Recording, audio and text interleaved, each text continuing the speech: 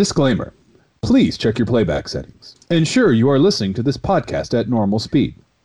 Unless you want us to sound drunk. Then play at half speed. Thank you. They're supposed to be announcing the winner tonight. Tom! Turn on the TV! Right, turning on! Just turn it up! Jeez, I'm doing the best I can! Slow it down! Polls are closed and election results are still coming in. It's being estimated that there was a record average of... Is anyone else concerned that we're not there? Would you be quiet? 35% of the polls reporting in, and we'll be writing them all night long. He said polls. Real mature there, Josh. I honestly can't believe you're still running for office. We are standing by to give you the latest updates. We join Tom's lover and mistress, Joan Walzanowski, at the polling station. Now, Joan? Hey! I was watching that! I'm not sorry! Well, I doubt they'll announce the winner anytime soon.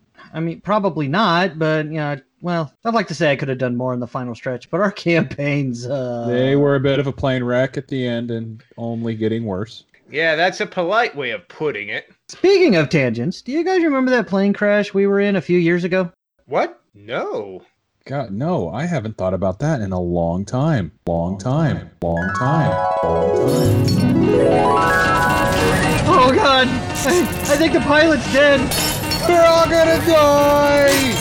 Why is the pilot dead? Don't worry, guys. I've got this. Thank you, Aaron!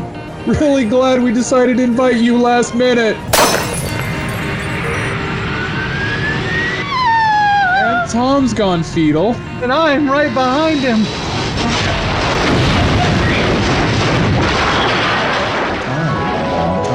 Long time. That whole thing, it keeps me awake at night. Wait, what are you guys talking about? Why am I hungry? Whatever happened to Aaron? Have I completely blocked him out? Seriously, though, we should eat. They were our best friend for like 20 years.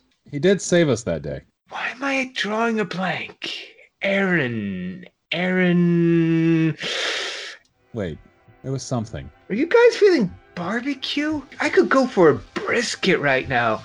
Ooh, or some ribs. Josh, what are you getting at? It's like I got this memory about Aaron. Like, seriously, I have zero recollection of this guy, and you say we were friends for 20 years? Was he a chef or a cook or something?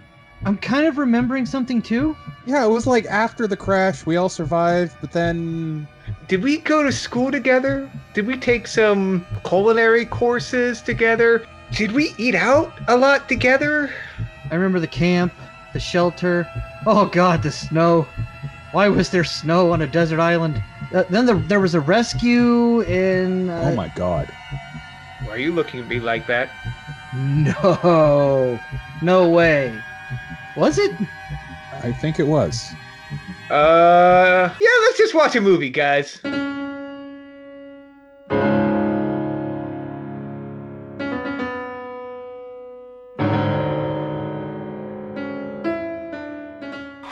Not only are we taking Jade Martell to Midnight Special America, but we're going to take Kirsten Dunst to Wag the Dog, and then Willie Nelson to Swing Vote, Dennis Hopper to Cool Hand Luke, George Kennedy to Flight of the Phoenix, then all the way to Jimmy Stewart to Mr. Smith Goes to Washington. Yeah! Grab your tiny flags and hop on the bandwagon, because we're hitting the campaign trail.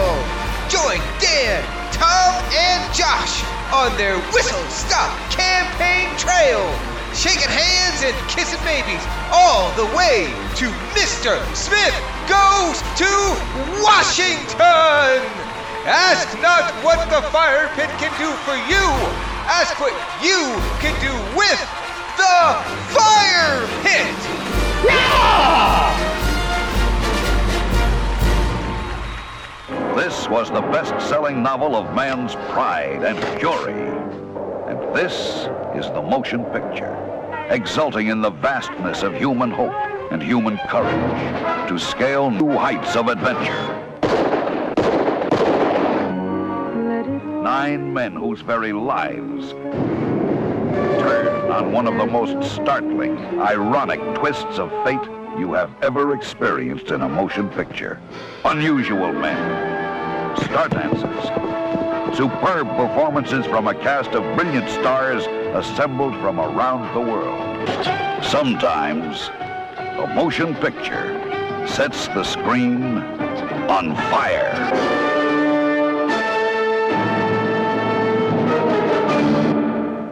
Evening, bots and listeners, and welcome to another episode of The Firepit. I'm Tom, parliamentary name Thompson, and we're almost there, people. The whistle-stop campaign trail to Washington is almost at an end. We've fought the law. We've eluded scandal, cast a vote incorrectly, and had a failure to communicate. All the best parts of a campaign trail. Tonight, though, we crash a plane and try to get it back in the air. Totally not an analogy for the political system. And here to tell us who we're watching, what we're watching, and why we're watching it, I surrender the podium to Nigel. Thank you, Tom. Hello, all. I'm Nigel, Senate named Dan. And last week, we followed the criminally underused Dennis Hopper from Swing Vote to being used correctly, but he was in a minor role in Cool Hand Luke, a feel-good prison story in the same vein as Elvis Presley's Jailhouse Rock, at least for the first 45 minutes. But, you know, it was still a great film. Paul Newman is damn sexy without a shirt. He is, okay? I said it. My mother was right all along. But while the movie was a Paul Newman movie in every sense of the word, the real man who stole the show in that movie was one George Kennedy, who rightfully did win the Oscar for Best Supporting Actor for that role. And tonight, we follow George into 1965's The Flight of the Phoenix. And to give us a rundown of this film, the floor recognizes Josh. Thank you, Dan. Hope Tom doesn't forget you someday. I'm Josh, parliamentary name Reginald. And as mentioned, for tonight, we are watching The Flight of the Phoenix, starring George Kennedy, who we're following from last week's amazing performance. Definitely the standout character of Cool Hand Luke.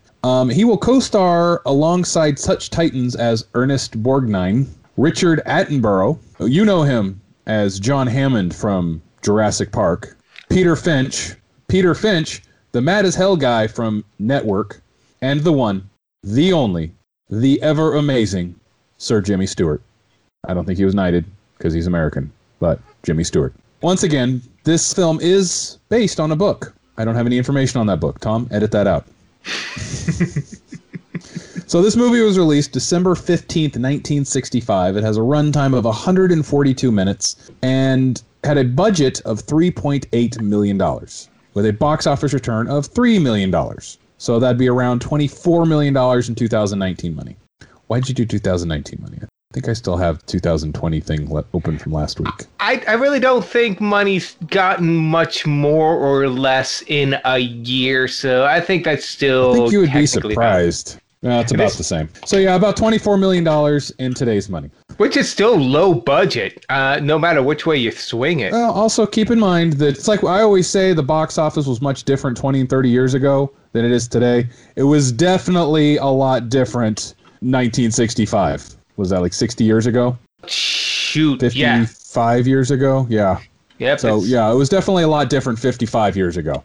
Even then, like, you weren't putting as much money, or at least percentage capital, into movies because you weren't expecting to get that much back out of them. You didn't have the home market, and movies were in theaters a lot longer. So, unfortunately, we don't have a lot of box office release data about this one because it was released 55 years ago. I was also, when I was researching this movie, and we were talking last week, actually, during Cool Hand Luke, about how the box office was a little bit different. I found out in the 60s, because they didn't have the home video market that we have today, or that we would later get, movies would actually also be re-released in theaters. Like, they would run for a little while, and then maybe a year later or so, they'd go back into theaters, and people would go and see it either again, or if you didn't get a chance to watch it the first time, it would go through, and then that's kind of what they did. Also, theaters were structured a little bit differently back then. Most of the time, you bought a ticket and you got 2 movies out of it, especially if you went to like a matinee or something. So you would watch the first movie and then another movie. So the box office was a lot different back then than it is today. if you're one of those guys that likes getting movie posters, especially of old films, that's why you'll see various versions of the same movie. Because, as they re-release them, and they'd have different dates, too, just because, it's like you'd have a 61 release in, like, 1967. I don't know how many times Gone with the Wind was re-released, but, you'd have that. Although, Josh, you're right, and slightly not quite right about movies at the time. They did have their big budgets. In terms of other films that were released at this time, this was a very low budget film, especially adjusted to inflation. We're talking about this film kind of being a box office bomb, more or less, because it didn't make its money back. Another film that was released around this same time, a blockbuster film, The Greatest Story Ever Told, which was a film about the life of Jesus Christ, which had a budget of $20 million and a box office of $15 million. I'm saying percentage-wise, like $3.8 million was a huge budget for 1965. Mm-hmm. But adjusted for inflation, that's like $30 million, which today's standards is a very low-budget movie. And it doesn't hurt that with this film, the majority of it takes place in a single location with one airplane, a bunch of guys. It's essentially a bottle episode, or a bottle movie, if you will. So that probably helped keep it down in terms of price. This movie's got a 90% on Rotten Tomatoes. Does it really? Yeah, wow. and an 8 out of 10 on IMDb. So I guess it was a box office dud, but I mean, I was telling a lot of people what we were watching this week for our podcast, and every one of them said the remake or the original. And I said the original. And they're like, oh my God, that's such a good movie. And I got that all week. Oh my God, that's such a good movie. Oh my God, that's such a good movie. And I'm like, wow, I guess 90% on Rotten Tomatoes is kind of correct, maybe? I guess we'll find out, because I've actually never seen this movie. I honestly didn't know it was a remake until we showed our lists. Like, I'd seen the original, not knowing it was a remake, back in when it was released in 2004, 2005? Yeah. 04. Yeah, the remake was 04. That was Dennis Quaid, Giovanni Ribisi, and Hugh Laurie. I think Hugh Laurie was in it. Was he really? Yeah, I think you're so. Right. Yeah. I want to say he auditioned for House on the set of that movie. Heck of an audition tape. Nice. Yeah. No, I didn't know. I've never seen the remake, but I remember the previews for it. It's like, why are you remaking this? They did it right the first time. It was a Jimmy Stewart thing. Stop ruining a good thing. Then again, I've never seen the original one either, so who's to say? I honestly agree with that meme I see on Reddit or Facebook or something every now and again, where they say, like, stop remaking good movies and remake bad movies to try to get them right. Like, why don't they do that? Like, I would say, don't remake Cool Hand Luke. Flight of the Phoenix probably didn't need to be remade. But, like, Swashbuckler? No, don't remake that one. Definitely don't remake that one. Just forget that movie was created. They did remake Swashbuckler. It's called Pirates of the Caribbean. It was done much better. No. Also, Tom, edit this out, but you guys ruined one of my trivia questions. Oh, shit. Did we? Yes. Well, if you hadn't You're told welcome. us. Well, no, you still got to say it then, because then we can have a callback to the earlier part of the episode to see if our listeners are paying attention. Hey! There'll be a test on this later, literally. So, anywho, Tom, what are you hoping to get out of this film? Well, I'm fairly optimistic about this. For one, it's a Jimmy Stewart. Come on, guys. Even his worst film is still better than most people's best film, just from what I've seen. I can't really lose with him. Plus, we have a really decent track record with... Okay, no, I take that back, because now I'm remembering Dead Calm, and that was based on a book as well. So let me amend that. I'm a little concerned because it is based on a book, and we have a hit and miss record on those. But this film is still considered a classic just because it, didn't find its audience back in the time. Everyone was too busy watching The Sound of Music for the 50th time. Yeah, this film came out that same time. Somehow that one film made like $50 million in the box office. This barely made anything. No justice. I'm looking forward to the hype. I'm keeping my expectations reasonable, because it is a 1960s film. A lot of our sensibilities are kind of 2000s, everything's exciting, everything's super tense, everything's Dutch angles, that sort of thing. I'm keeping in mind, it's like, no, this is probably going to be shot very similar to how Cool Hand Luke was, very grounded, very eye level sort of thing. No, I'm expecting to like this, guys. I'm looking forward to this. So, you've never seen this movie either, Tom? No, it's one of those things. It's a film that everyone says great things about. It's listed as one of Jimmy Stewart's top films. I don't know where it stands in the top 100, but I think it's on there somewhere. Yet somehow I've never had a chance to watch it, which has always disappointed me, but I'm glad I'm able to do it here. It's like I saved myself for this moment. Nice. Thank you. I mean, I got really high expectations for this film. Like I said, all this week, all I heard from people was, oh, it's a good movie. Oh, it's a great movie. That's a great movie. Especially from my mom was like, oh my God, that's one of Jimmy Stewart's best films. And I'm like looking at the cast, and it's Jimmy Stewart, George Kennedy, Ernest Borgnine, Richard Attenborough. I'm like, oh, okay. Seriously, how did this movie not make its budget back? But I got some really high expectations for this film, as I usually do when a film has 90 plus on Rotten Tomatoes. I mean, that's just, your movie it better deliver. If it's a 50% film or a 40% film and I watch it and I don't like it, that's okay. I'm with 60% of the audience. Mm-hmm. But if I watch a film like on Rotten Tomatoes that's got like 80, 90, 95% and I don't like it, then I think, is there something wrong with me? Did I not get this? Iron Man 2, cough, cough. Iron Man 3, cough, cough. Yeah, so I've seen the remake, so I know some of the beats of the story. Like, I know what the general plot is, but I've not seen the original, and I haven't watched the remake in a very long time. Do you remember what your thoughts were of the remake? Well, I rented it for $1 at a Redbox, and I was glad I only paid $1 to see it. I thought it was a serviceable film. It was decent, but I don't really remember that much of it. Like, I don't remember like the cool parts of it, and I don't remember too much about the movie, like other than it was meh. The movie was a cheeseburger at McDonald's. It satisfied me while I was watching it. I enjoyed it. An hour later, I was hungry again. Well, if it's anything, I mean, I don't know who directed the remake, but at least this one had Robert Aldrich, which, if you're a fan of The Dirty Dozen, that was one of the films he directed. So you're probably going to get about the same style. So I think that's a good sign for you, Nigel. Okay, well, I've seen the remake, and if I'm not mistaken, judging from an earlier conversation a week or two ago, Josh, I think you've seen the remake too. So I guess we're going to have to compare some notes tonight. Yeah, definitely. I know I didn't hate the remake. This was in an era when I was working mid-shift and I was single, and I would just go to the store on my way to work because I walked. I would buy a movie and I would go watch it at work. Because working in the mid-shift, literally nothing happened. And I want to say that this movie was one of the movies that I purchased, and I went to watch it. I watched it once, and I probably have the DVD in a binder somewhere in my house. But I remember thinking, this isn't a bad film. And this is a remake, mind you. I remember a couple creatively done segments on it. And again, I'm talking about the remake where they talk about this one dude who's going to walk one direction to get to the nearest civilization. And then somebody talks about how he may favor his right leg, and that's going to put him off course like 25 miles, and he's going to miss it completely and die of dehydration. And I vaguely remember thinking the way they shot that particular scene of him walking out into the desert and dying a lonely death while he's explaining it to him was pretty interestingly done. But overall, it felt like a paint-by-numbers movie. I honestly, up until we chose this, I didn't realize that was a remake. I think this is the second time I've mentioned this tonight. So I, unfortunately, have not as many people to talk to on a day-to-day basis, with the exception of you two. So I didn't have people telling me how much they enjoyed this movie. So I am going into this completely blind, only knowing that I do enjoy Jimmy Stewart. I've seen a number of his movies, and every single one of them I have enjoyed.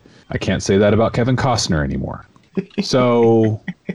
But I do have high expectations for this one. But this is another interesting point of this journey, that this will be our second movie in this journey that the three of us have not seen. And it'll be the sixth movie that we have not seen. You realize that if we all come out of this movie liking it, that means 1/3 of the movies we went into blind we will like. Oh my, yeah, because I think, what was it, Midnight Express was the first film where none of us had seen and we all walked away liking? Yeah, because Scary Stories, we all walked away kind of meh. Like, we didn't hate it, but we didn't love it. And the others we viscerally hated. The Pathfinder, Swashbuckler, Dead Calm. Like, we hated those films. Those are garbage films. And, like, we could see qualities of Scary Stories. Mm-hmm. But overall, it was just not a good film. But it was a film that I wouldn't even say really enjoyed, but it wasn't as bad as the other three. Well, we're also looking at better writing and acting in this one too. Same with the last one, Midnight Express. Much better acting and writing. This one, of course, Lucas Heller, who wrote Dirty Dozen, Jimmy Stewart, who was, for those who've never seen a Jimmy Stewart film, it was the Tom Hanks of his time. So I think that's going to favor us. Mm-hmm. And I think that's why I'm also confident that this is going to help continue the trend of us watching films none of us has seen and walking away liking at the same time. Yeah, I'm excited. I've been excited to see this film all week, mostly because I'm hearing from a lot of people that it's such a great film. And I mean, it's Jimmy Stewart, and like you said, his worst movie is better than a lot of people's best. Mm-hmm. So you know what I'm excited about? What are you excited about, Josh? I don't know, Dan. Why don't you quiz me on it? Ooh, smooth. That was smooth. That was smooth. Okay, well, we've got Flight of the Phoenix trivia tonight. We are not doing IMDb reviews because it was so successful last time that I've tweaked my format. And now instead of 15 questions, I've doubled it to 30. Each one is worth 1/3 of a point, but there's only a bonus point if you get the third question right, every third question right, and you can name the year that the actor got the script in the mail to accept the role that he portrayed. I'm sorry, guys, you're cutting out. It's really driving through a tunnel. I can't hear you either. If this was a video podcast, both of you would have that meme of the math equations going over your head right now. I just have a 404 error going in my head at the moment. And Tom quits. I win by default. I got the quiz next week. All right, let's go ahead and start watching this movie. All right, ask your questions, Bridgekeeper. We're not afraid. All right. So, Tom, since you have been the gracious loser for, I think, 20 weeks now, we're gonna start 2 weeks. Thank you. No. Okay. You haven't won this entire journey. Yeah, you haven't won. Yeah, you haven't. You haven't. I think Scary. No, you didn't even get to do.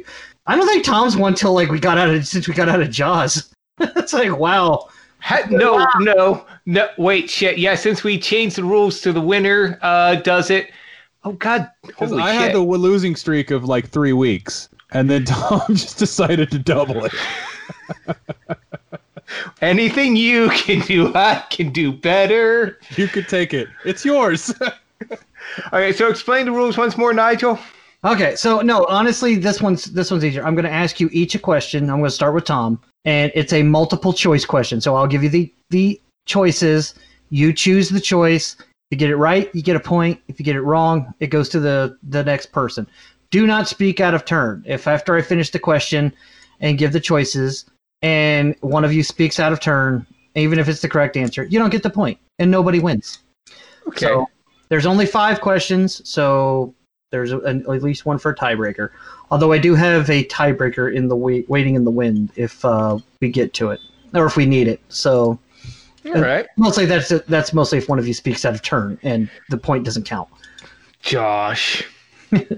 So that's He explained the rules this time. Jesus Christ. So Tom, are you ready? No. Too bad. Question 1. As stated last week, George Kennedy was in a movie with Chuck Norris in the 1980s.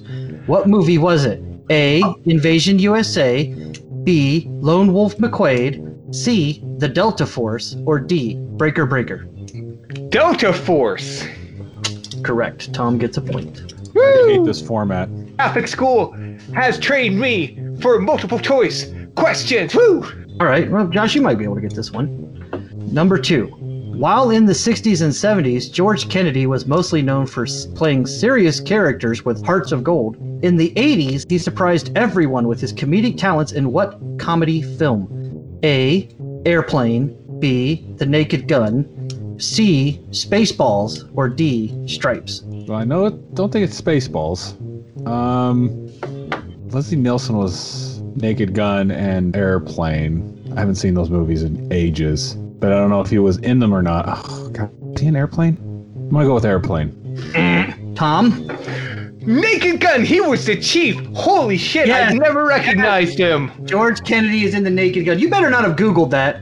I didn't. I love those films. I watch those all the time. That's okay, because if you Googled that, that's cheating. There's no Google. No, I don't need a Google on a Leslie Nielsen film. I don't think I've ever seen Naked Gun. Oh, such a good film. You also need to see the TV show it was based on, Files from Police Force. Great show. Ahead of its time. Only had half a season. Disappointing. All right, Nigel, question number 3. I'm on a roll. All right. This movie was remade in 2004, starring what amazing would-be astronaut in Jimmy Stewart's role of Frank Towns? Was it A, Randy Quaid, B, Bill Pullman, C, Bill Paxton, or A, Dennis Quaid?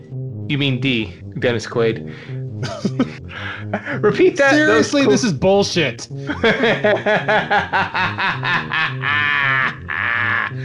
So I'm going to go with the first one. Randy Quaid? Wait, shit! No, I almost did He it went again. with it. It's it's D. Dennis Quaid. Point goes to Josh on a quote-unquote bullshit gimme. So, Yeah, damn it, the Quaids get me again every time. Ugh. yeah. You still want to yell and be angry, Josh, or do you want me to keep going with this trivia? I want to yell and be angry, but go ahead. All right. Number 4. George Kennedy had a big role in what prominent disaster film series? A, the Airport series, B, the Poseidon Adventure series, C, Skyscraper, or D, A Crack in the Earth? What was A? Airport. The Airport series. There's like 5 or 6 Airport movies. I've never heard of them. Really? So that Airport, Poseidon. I think Poseidon was only one movie. They had a remake with Russell somebody. What was C? Skyscraper. Never heard of that one. What's D? A Crack in the Earth. Never heard of that one. I'll go with A since you kind of confirmed it. Yes, he was in the Airport series. Wait, which actor was in the Airport series? George Kennedy. He's the only actor in all the Airport movies. He's in Airport 1970. He's in Airport 1977, and then he's in the movie called Concorde, Airport 79 or something like that. So he's the only. I'm winning that, or we're tied up. So We're it's not as tied. dumb. Hang on, I need to take a minute because not only did they make Airport for real, I thought that was just like a joke sort of trailer. Or Airplane. Airplane is the parody movie that parodied Airport in the original Airport movie. Oh, really? Yeah, just like Spaceballs was a parody of Star Trek and Star Wars, Airplane was a parody of Airport. I guess that's one of those examples of the parody being more successful than the original, because I didn't even know that. Yeah, I just remember the airplane crashing into like the tarmac or the terminal. I'm thinking, that's dumb. That's gotta be a joke trailer. I learned today that they took it seriously. Wow. All right, well, we're tied. So let's go to the tiebreaker question. Now, this is the tiebreaker question. So this one, I don't have buzzers. So we're going to do this old school. I'm going to read off the question. I'm going to read off the choices. And then whoever says their name first is the buzzer, and they get to answer the question. Is that fair? We can't say our names until you've said the last multiple choices, right? Yeah, I have to say the last multiple choice. Okay, so number 5. George Kennedy and Jimmy Stewart were best friends. Other than their shared love of acting, what other hobby did they share? Was it A, hunting, B, race cars, C, aviation, or D, woodworking? Josh. Josh. D, woodworking. Oh, wrong. Tom, you get a chance. I'm gonna say the third one. Airplanes. Aviation? Yes, they were both pilots. Tom wins trivia. Oh my god, I lost to Tom? The streak is over. The streak is over. Tom wins trivia. I'm taking a lap. I'm taking a lap around the track. Woo! Hoo-hoo! The drought is done. Let it rain. Oh, This feels like the Cubs winning the series a couple years ago when Joe Buck was like, "Next year is finally here." Tom wins trivia. The streak is over. You did kind of give it to him, Dan. no, you got that gimme. You got the gimme, Josh. This should have been. Question? Really? What are you complaining about? The whole like Dennis Quaid, Randy Quaid. You highly got that wrong because I can't tell the two apart. I'm just bitter because I lost. I tried really hard on this one this week too. Well, you didn't account for Josh. Dan, it's not just that I lost. I lost to Tom, which inevitably is the only person I could possibly lose to in this podcast. Oh yeah, that's right, because you and I kept trading off trivia. I approve of this quiz 100%, Nigel. I think it's great. I can't wait for the next one. These new rules you've put in place, amendments, just perfect. Keep it going. Job well done. You know what? Tom, play the music.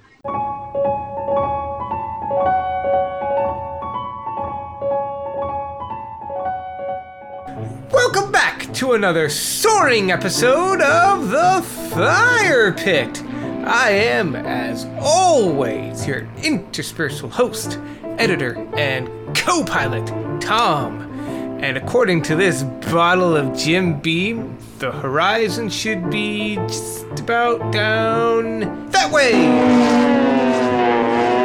Woo! Thanks for flying the friendly skies with us as we cruise on through this whistle-stop campaign trail, jumping from the train to the plane as we head through our second to last destination before Mr. Smith goes to Washington. And speaking of politics, I'm getting word that there are some developments in the Fire Pit campaigns.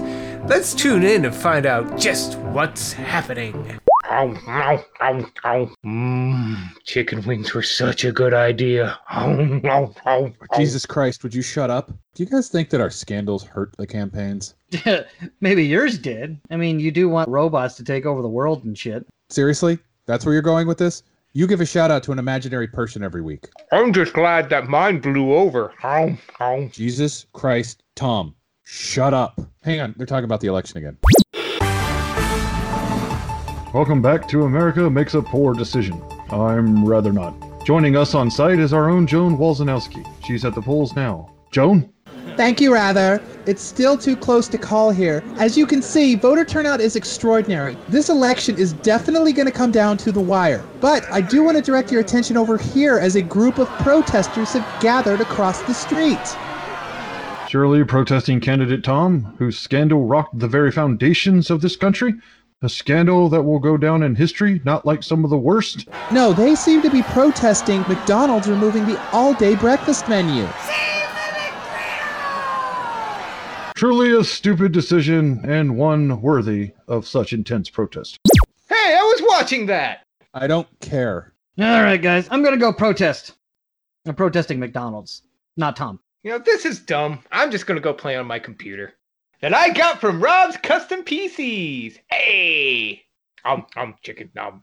Oh boy, sounds like we're gonna have to make a quick stop through the drive-thru at this rate. McGriddles. But if you have any goings-on, or news to tell us about, or want to fill this space with words about your products, feel free to email us at curtaincallentertainmentinc@gmail.com. That's curtaincallentertainmentinc@gmail.com.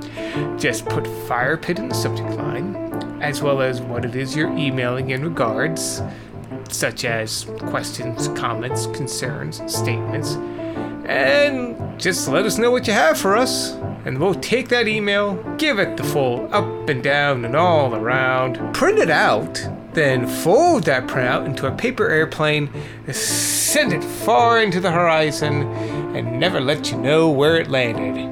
'Cause we threw that plane in the air, and where it lands, I'm sure you don't care.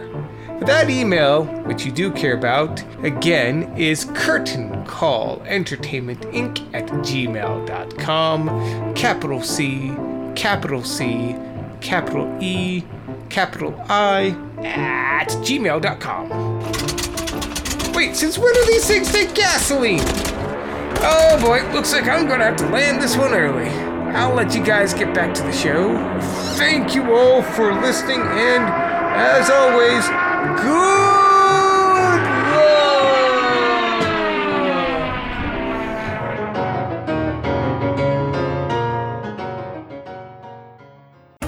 And now to check on the team to see how they're enjoying their movie. All right, we're off to a good start. Things are really taking off now. Get out. There's a Hillary Clinton joke there, I know. We're going to be on time find in Benghazi. Let's just leave that alone for a while. Yes, please, thank you. Holy shit, that is Attenborough. Yeah. Wait, where? The guy with the hat. Wow, he looks weird without a beard. Spared no expense. That's going to be my he did it for Krypton all night, by the way. Just let you guys know. I love how just this guy right there is just watching porn in public. It's like me at the library. He's reading it for the articles. I go to Pornhub for the ads. Listening to that music is giving me a headache. Yeah, Racist! canceled. He's canceled. Oh, there's no way we can get around it in our airplane. There's no escaping the sandstorm. If only there was some way we could go over it, but no. They obviously spared the expense. I always feel like Jimmy Stewart's doing an impression of Jimmy Stewart. Save the Playboy. He died doing what he loved. Himself. I'm glad we have these audio cues. I wouldn't know to be in suspense, because what the hell was he just looking at? Ernest Borgnine always plays Ernest Borgnine, but he plays Ernest Borgnine so well. I can see why he had a very long career playing Ernest Borgnine. I mean, if they fix the radio, they can just say, hey, help? Almost unlimited supply of press dates. Press dates? All they're good for is regularity. Yeah, well, they'll keep you alive. Well, also you've got some fresh meat just over the hill there. Just putting that on the table, guys. Hey, it's been in the sand for like 3 days. It's cooked. Yeah. I'm a horrible person. You are. I would be really Tom's bad. the one who pointed it out first, though. Yeah. Well, you know, he ate Aaron, so. You keep talking about that. It's like, is that a rib house? Because I have got a craving for pork. I believe we'll all be dead. Hey, don't you tell the truth here. Spared no expense on it. That guy looks like Daniel Craig playing James Bond dressed as a German. Now I can't not see it. I'm loving this guy's acting. He's like, he knows it is the dumbest idea. Yeah, I've known airmen like that. I'll be all right tomorrow. I mean, do you have somewhere you need to be? Like right now? Like, I mean, if you don't leave tonight, does the shop close? I'm confused. Sit the fuck down. He's got desert madness. Anybody want to go with Fritz's idea to build a new plane? Yeah, I'm on board. Okay. Yeah, let's do it. Yeah. Worst thing is, we all die. Yeah. At least it'll be quick. Maybe. Not for you, though. Yeah, that was Tom when we had our plane accident. I don't remember anything like that. No. I mean, I remember it. Vivid as day. so you guys pulling my leg? Because I remember... Hang on. I remember something about wings. I remember wings and smoking. A lot of smoked meat. Nope, nothing coming to me. Spared no expense.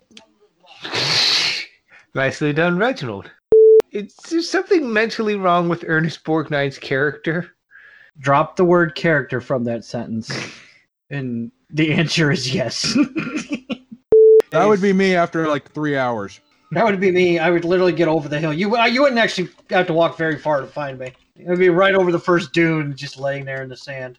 Like, Dan, how far did you walk? About 5.5 feet. And you're just laying right next to the airplane. Like, so far. They're literally talking to you from under the shade. Dan, just come back. Did you really need to expend that much energy there, Jimmy? Josh, I've listened to you question Jimmy Stewart since the opening frame of this movie. I will listen to it no longer.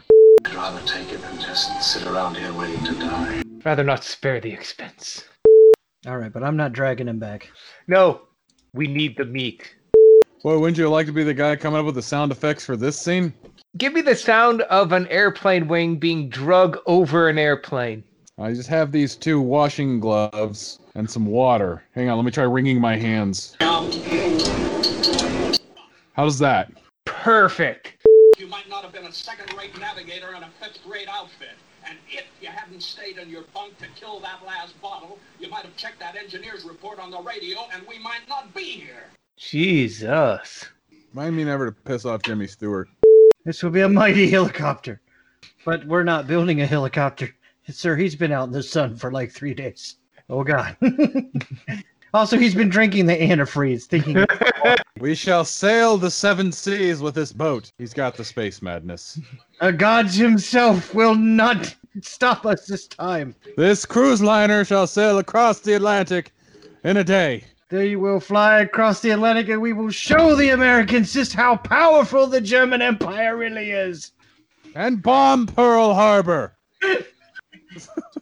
Sirs, we're still in a desert. Put your pants back on. No. This is entertaining. Somebody get him some more antifreeze. Sand people. So, Jimmy Stewart's kind of dressed up like Alan Grant from Jurassic Park. Looks like meat's back on the menu, boys. And there's Camel, too. Yeah.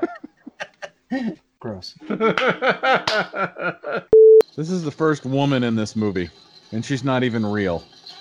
Don't hear me complaining.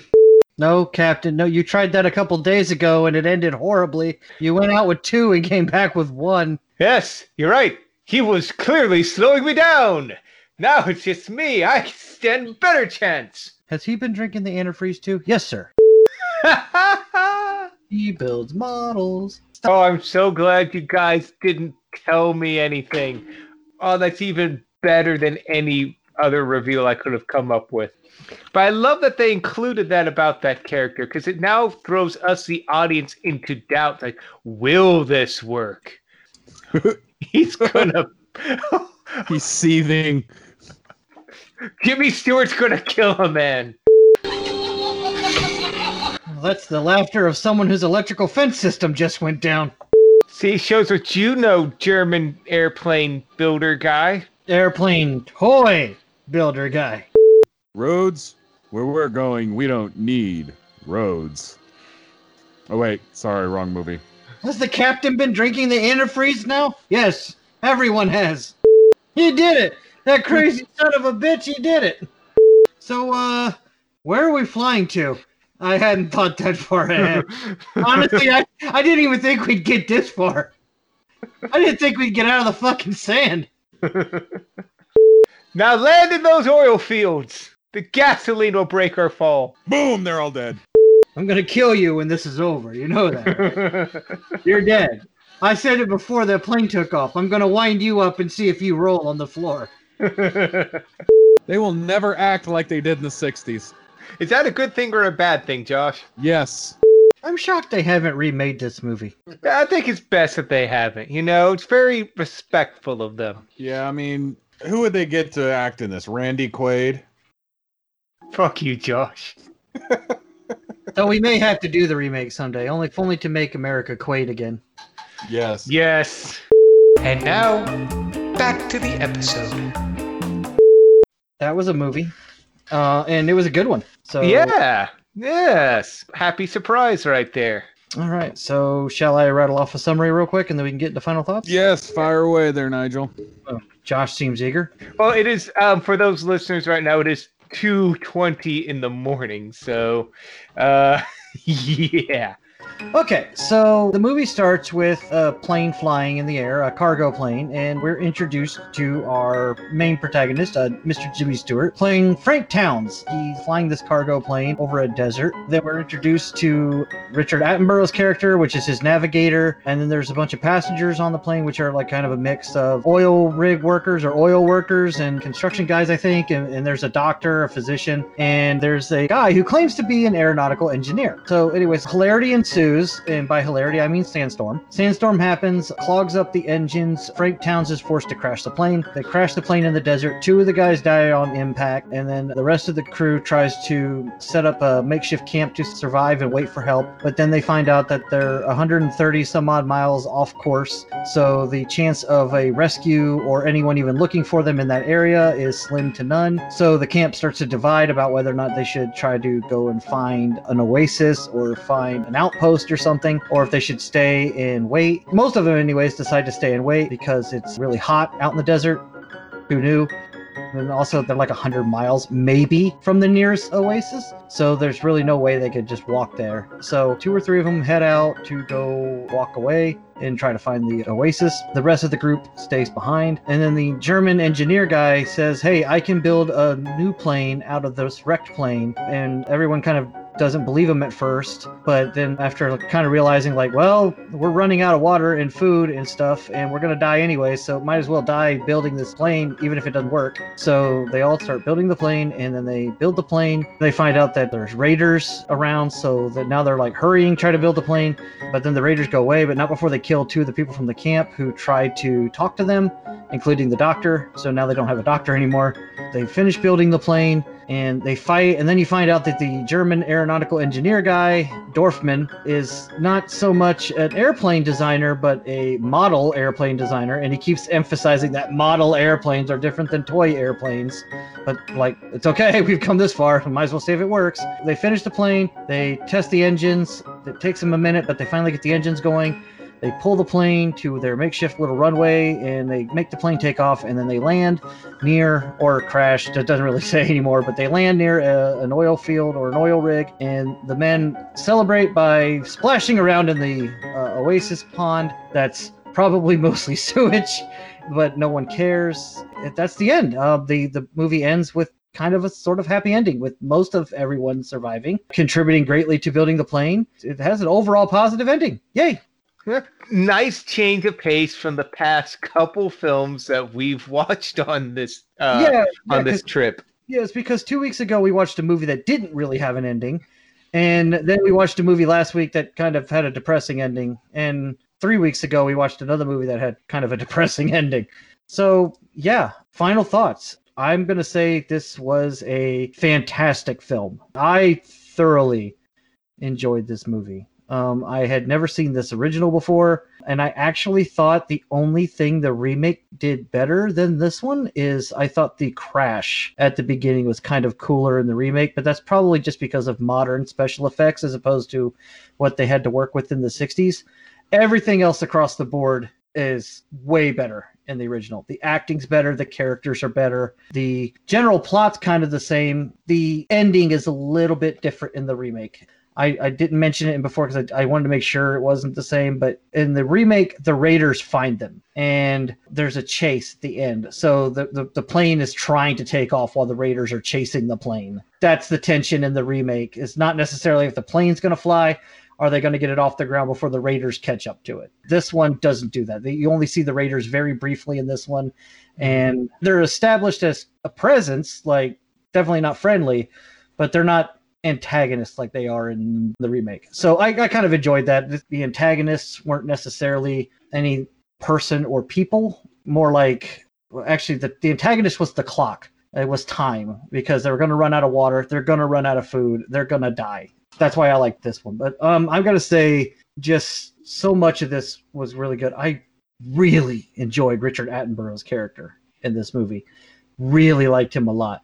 And I love the little touch that when Ernest Borgnine's character dies, and he gave him that coat earlier in the movie. Richard Attenborough started wearing that coat after Towns came back from the desert without Ernest Borgnine's character, meaning he died. So he started kind of wearing it as either a tribute to him or kind of like a, hey, this guy gave me this coat. And it wasn't even said. He doesn't say in the movie, I'm wearing this coat because of, what was his name? Cobb? Was that Ernest Borgnine's character's name? Cobb? I think so. I have it written down somewhere, but yeah. He never says it once in the movie. He never says, I'm wearing this coat because Cobb gave it to me. And Cobb's my bestest friend in the whole world, even though they just met, 10 minutes before the crash. So I like that. I really did like that little touch. And there was other little acting touches, not just from Richard Attenborough, from all the characters, like the British sergeant who didn't really have a whole lot of speaking lines, but had a lot of like facial expressions that were kind of like, most of his facial expression was like, screw this noise. But Oh, yes. But yeah, he had some great facial expressions. And of course, I mean, Jimmy Stewart's performance, come on. Jimmy Stewart could read the phone book and be Oscar worthy. And True. yeah, I'm going to keep circling back and just keep saying it. I liked this movie, and I can see why the remake, while it was a decent enough film, is kind of meh. And this one was so much better and rightfully regarded as a classic because it was just really good across the board, with the exception of maybe the first, I'd say, 20 minutes of the movie was kind of rough at the beginning. But I don't want to steal too many thoughts from you guys. So, Josh, what did you think of this film? Hated it. All right. Well, Tom, you're up. No, I actually really enjoyed the film. It's been a long time since I've seen the remake. I think it's been 16 years since I've seen the remake. And I honestly totally forgot about the chase scene in the end until you just brought that back up. So I'm probably have to go back and rewatch that.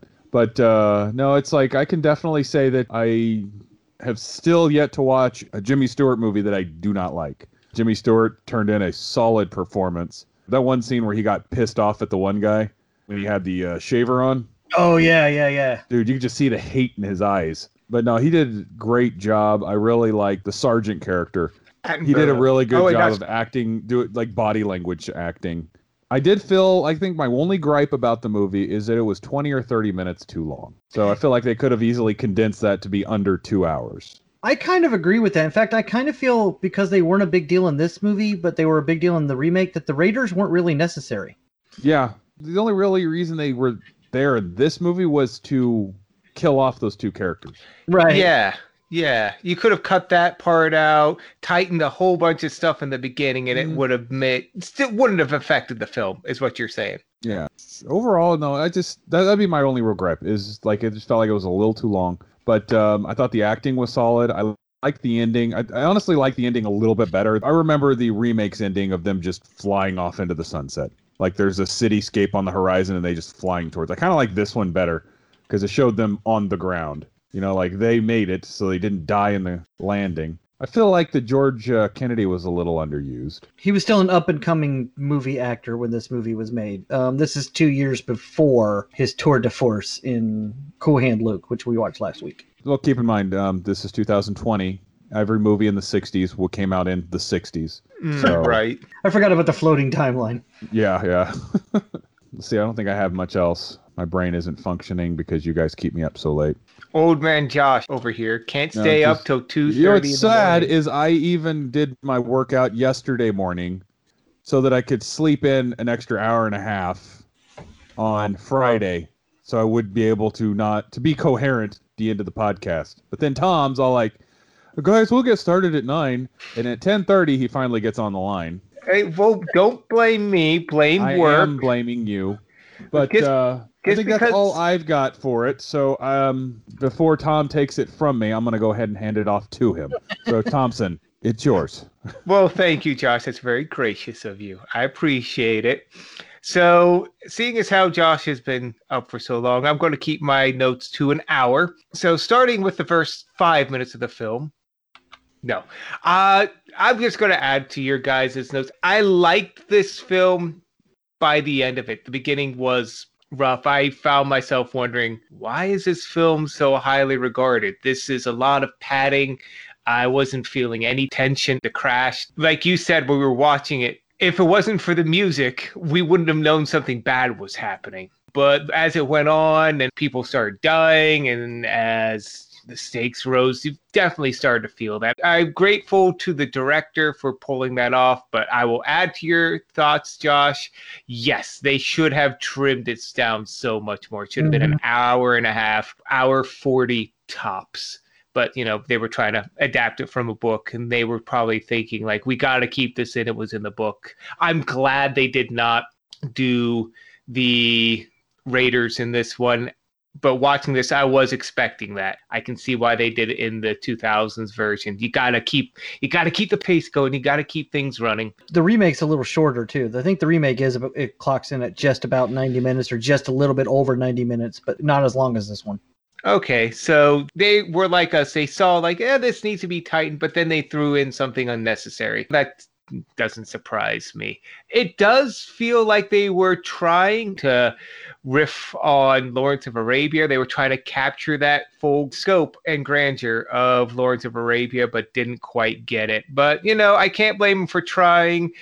The music score was off and on. The directing was off and on. There were points in the film, like, it was a tense moment, but they had this weird chirpy music in the background. Like, that does not fit the mood of this scene at all. Okay.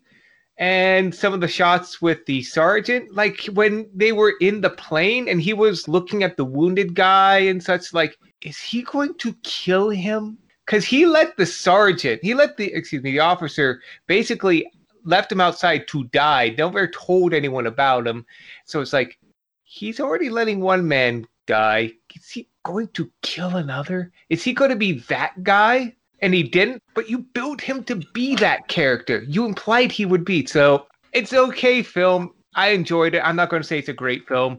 It's in the good category. There's just too much wrong with it that I can say it's a great film. Barely even a classic. I kind of want to see the 2000 version now just to compare and contrast, but I wouldn't say this is a classic. This is a middle of the road film for me, guys. I think this is honestly, to me, I wouldn't put this on the same standard as I wouldn't put it on par with Cool Hand Luke as far as classic goes. So I agree with you in that regard. I would almost put this like on a movie that came out 5-10 years ago that wasn't a big hit, but it was a good movie. Because, I mean, think about it. I never heard, and again, not trying to stroke my own ego, but I like to think that I have fairly decent grasp on what's at least known in the pop culture. So I've mentioned this before, that the three of us together have a fairly good scope of movies. And at least if we haven't seen it, we've heard enough about it. Like, perfect example is Cool Hand Luke. You guys have seen it. I hadn't seen it, but I knew about it. It's a good movie that people constantly throw back to. Like, this movie, I never even heard of. Like I even told you at the beginning in my initial thoughts, is like, I didn't realize that the 2004 version was a remake. So when I saw this up there, I was like, oh, is this the 2004? No, this is the original. The other one is apparently a remake. So it's like, I don't think that this qualifies for classic status, like you said, Tom. I was wondering, as I was watching this, and I actually agree with the both of you. I really enjoyed this film. I thought it was really good. And I think it's kind of worthy of its classic status, but I can see why it wasn't a hit in the theaters, because it does need to be trimmed about 20 minutes. And I wonder if the reason why it's a classic and the reason why it's so well regarded, and this is pure speculation on my part, was that by the time the home video market hit and you could get this movie on video, you can fast forward through the first 20 minutes of the film and kind of get to the meat of it. Or even when you're watching it on TV, you can tune out the first 20 minutes of it and then come back and sit down. You can cut the crust off the sandwich and just eat the good part. Yeah. So I wonder if that's why this movie is so classically regarded. Honestly, the movie to me didn't really start getting going until the British captain wanted to leave. Then the tension started between the camps. That to me was when the movie actually started to get really good. So I was wondering if maybe, I was actually thinking about this while I was watching it, is that maybe it's classic because when it got to the home video market or when it got on TV later in the 70s and the 80s, you could just either fast forward through the boring first 20-25 minutes of the movie and just get to the meat of it, or you could just kind of tune it out on TV. Like you can say, oh, they're showing Flight of the Phoenix tonight at 6:00. But if you don't catch the movie until 6:30, it's okay. Now you're just watching the good parts. And to add to that point, too, there's not a lot in terms of directing. There's not a lot there to really draw you in. I noted that before my hypothesis that this would be a far more grounded directing style than what we're used to, more along the lines of Cool Hand Luke. And yeah, it was still very, with the exception of a couple tight shots here and there, it was, but that kind of did a disservice because you needed, for the desert scenes, you needed someone who knew how to handle a wide angle lens to really get the scope of how desolate it is, or in those really tight shots when things are getting really tense, and it just wasn't there. Yeah. Of course, this could also be attributed to the fact that they might not have actually been in the desert. Oh, no, I think they filmed most of this in... I'd have to look it up. Definitely California. A lot of them was on a soundstage, but some was filmed in the desert. You could tell, but I'm willing to bet that a lot of those tight shots was due to budget. Well, and you can tell when they were filming, quote unquote, at night, that they were using a very classic movie making feature called Day to Night, where you put filters and stuff over the cameras to make it look like it's night, but you're still filming in the day because you need the light. Because there was not that many stars out at night, no stars. I even noted that the night sky was pitch black, which in the desert's almost impossible because there's very little cloud cover in the desert, obviously, and unless it's a full moon in the desert, you're still going to see a shit ton of stars in the sky. But like I said, overall, decent film. Now, do you feel like, for any of you guys, were there any, like in Cool Hand Luke, anyone that stole the show? Richard Attenborough. I would have to say I thought he did a good job, but I wouldn't say he stole the show, at least from my perspective. Not in the same way that George Kennedy stole the show. Yeah, definitely not in that way. But I thought Jimmy Stewart turned in a solid performance. Nothing like groundbreaking or Oscar worthy. But no, I honestly say everybody did a good job. Maybe just shy of a great job, but nothing super notable. Like, I liked this movie, so I would definitely say that I enjoyed this movie. It was a good movie. Everything was good about it. Good character work in a kind of an average sort of film. Actually, I'd say great character work. All the characters I thought played very well off of one another. If I had to pick one, I would probably pick the German engineer. His cockiness and his attitude towards everybody else, I thought did a really good job of making him a pseudo-antagonist. The arrogance of him, just like the stuffiness, and at the end, it's like, he's all show. He is a toy plane. There's nothing to this man. We're going to die because of him. I think Attenborough personally stole it. Just the way he kind of went from stuttering and stammering to kind of a little more certain till the end. And then that whole breakdown when he realizes the German guy was just a toy maker. He just went nuts. I was perfect. Well, I'll have to say that overall, while we all three agree that this movie is good, almost a classic, not quite there yet, at least not for us. That's not to discredit this movie. Overall, it was a much more positive experience than, well, last week was a good movie, just had a sad ending. But much better than Swing Vote, and a perfect lead into next week. But that does it for tonight's episode. And as a reminder, you can find us on Spotify, iTunes, Amazon, or wherever you get your podcasts. And be sure to like and subscribe, and you can always be updated when new episodes drop every Tuesday at 6 p.m. Absolutely perfect for your Wednesday commute or your Wednesday afternoon at work. And also, please join our Discord. Links in the episode description, and you can find it on our site, firepit.podbean.com. We enjoy talking with you and other listeners like you. Right now, you can currently vote in our election campaign polls, so log on and say hi. And as always, the email for the show is mentioned back in the interspersal segment. Also, as a reminder, we do have a Facebook and a Twitter page now. Links can be found, where else? In the episode's description on firepit.podbean.com. Special shout out to Peggy, friend of the channel.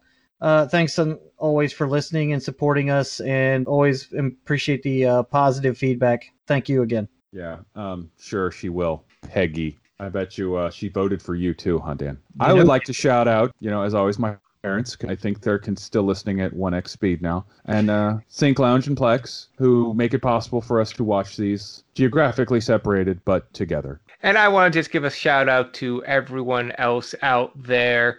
Old listeners, current listeners, new listeners, and future new listeners. Thank you for listening and spreading the word. It is appreciated more than we can say. So keep that fire pit burning. Shut up! Shut up! They're announcing the election results. Polls are closed and the election results are in. The people came out and they overwhelmingly voted for their candidate, with over 97% of the votes. The final votes are being tallied, and in a climax of an ejaculation, the people are done stroking their small and enormous egos. You know who I'm talking to. So, guys, one of us won this, and I just gotta say that this entire election process with the two of you has been very terrible. Absolutely terrible. You're both horrible human beings. Well, no disagreement there. I agree with Dan. But Tom, you were definitely the worst of us, though. Would you turn it back up? I can't hear it. 97.7% of the people have voted, and... Did they just say one of us got less than 3% of the vote? And now we are going live. Stay tuned as we take you now to her acceptance speech. Wait, her? What do they mean, her? Yes, ladies and gentlemen, I just want to thank you for your support. Peggy? What? This has been a brilliant campaign. I cannot thank you all enough for voting for me and telling the world just how wonderfully awesome I am. I guess that's why she was asking me for my vote the other day. My fellow contestants, I guess you would call them, also were brilliant, but not brilliant enough in order to win this election. So one of us didn't get less than 3% of the vote. All three of us together got less than 3% of the vote. This has been the best, most wholesome experience in my life, and I am honored to finally be able to take the lead. And Hey, I was watching that. No, I'm done. You're done. It's done. And that's it for tonight. I guess be sure to join us next week as we wrap our Whistle Stop campaign trail. So what are we going to be watching, Dan? I can't remember. Something about our... Oh, yeah. That's right. Our trail ends in Washington, Josh, with Jimmy Stewart, who we are taking from this film, into the classic 1939 film, Mr. Smith Goes to Washington. What a journey. What a campaign trail. Oh, it's been a long time getting from there to here, but I'm seriously excited, guys, and I am still seriously so hungry for just something roasted. I will have to circle back on that, but until then, I've been Tom. And I've been Josh. And I've been Dan. Thanks for listening. This has been a production of Curtain Call Entertainment, LLC. Stay safe out there.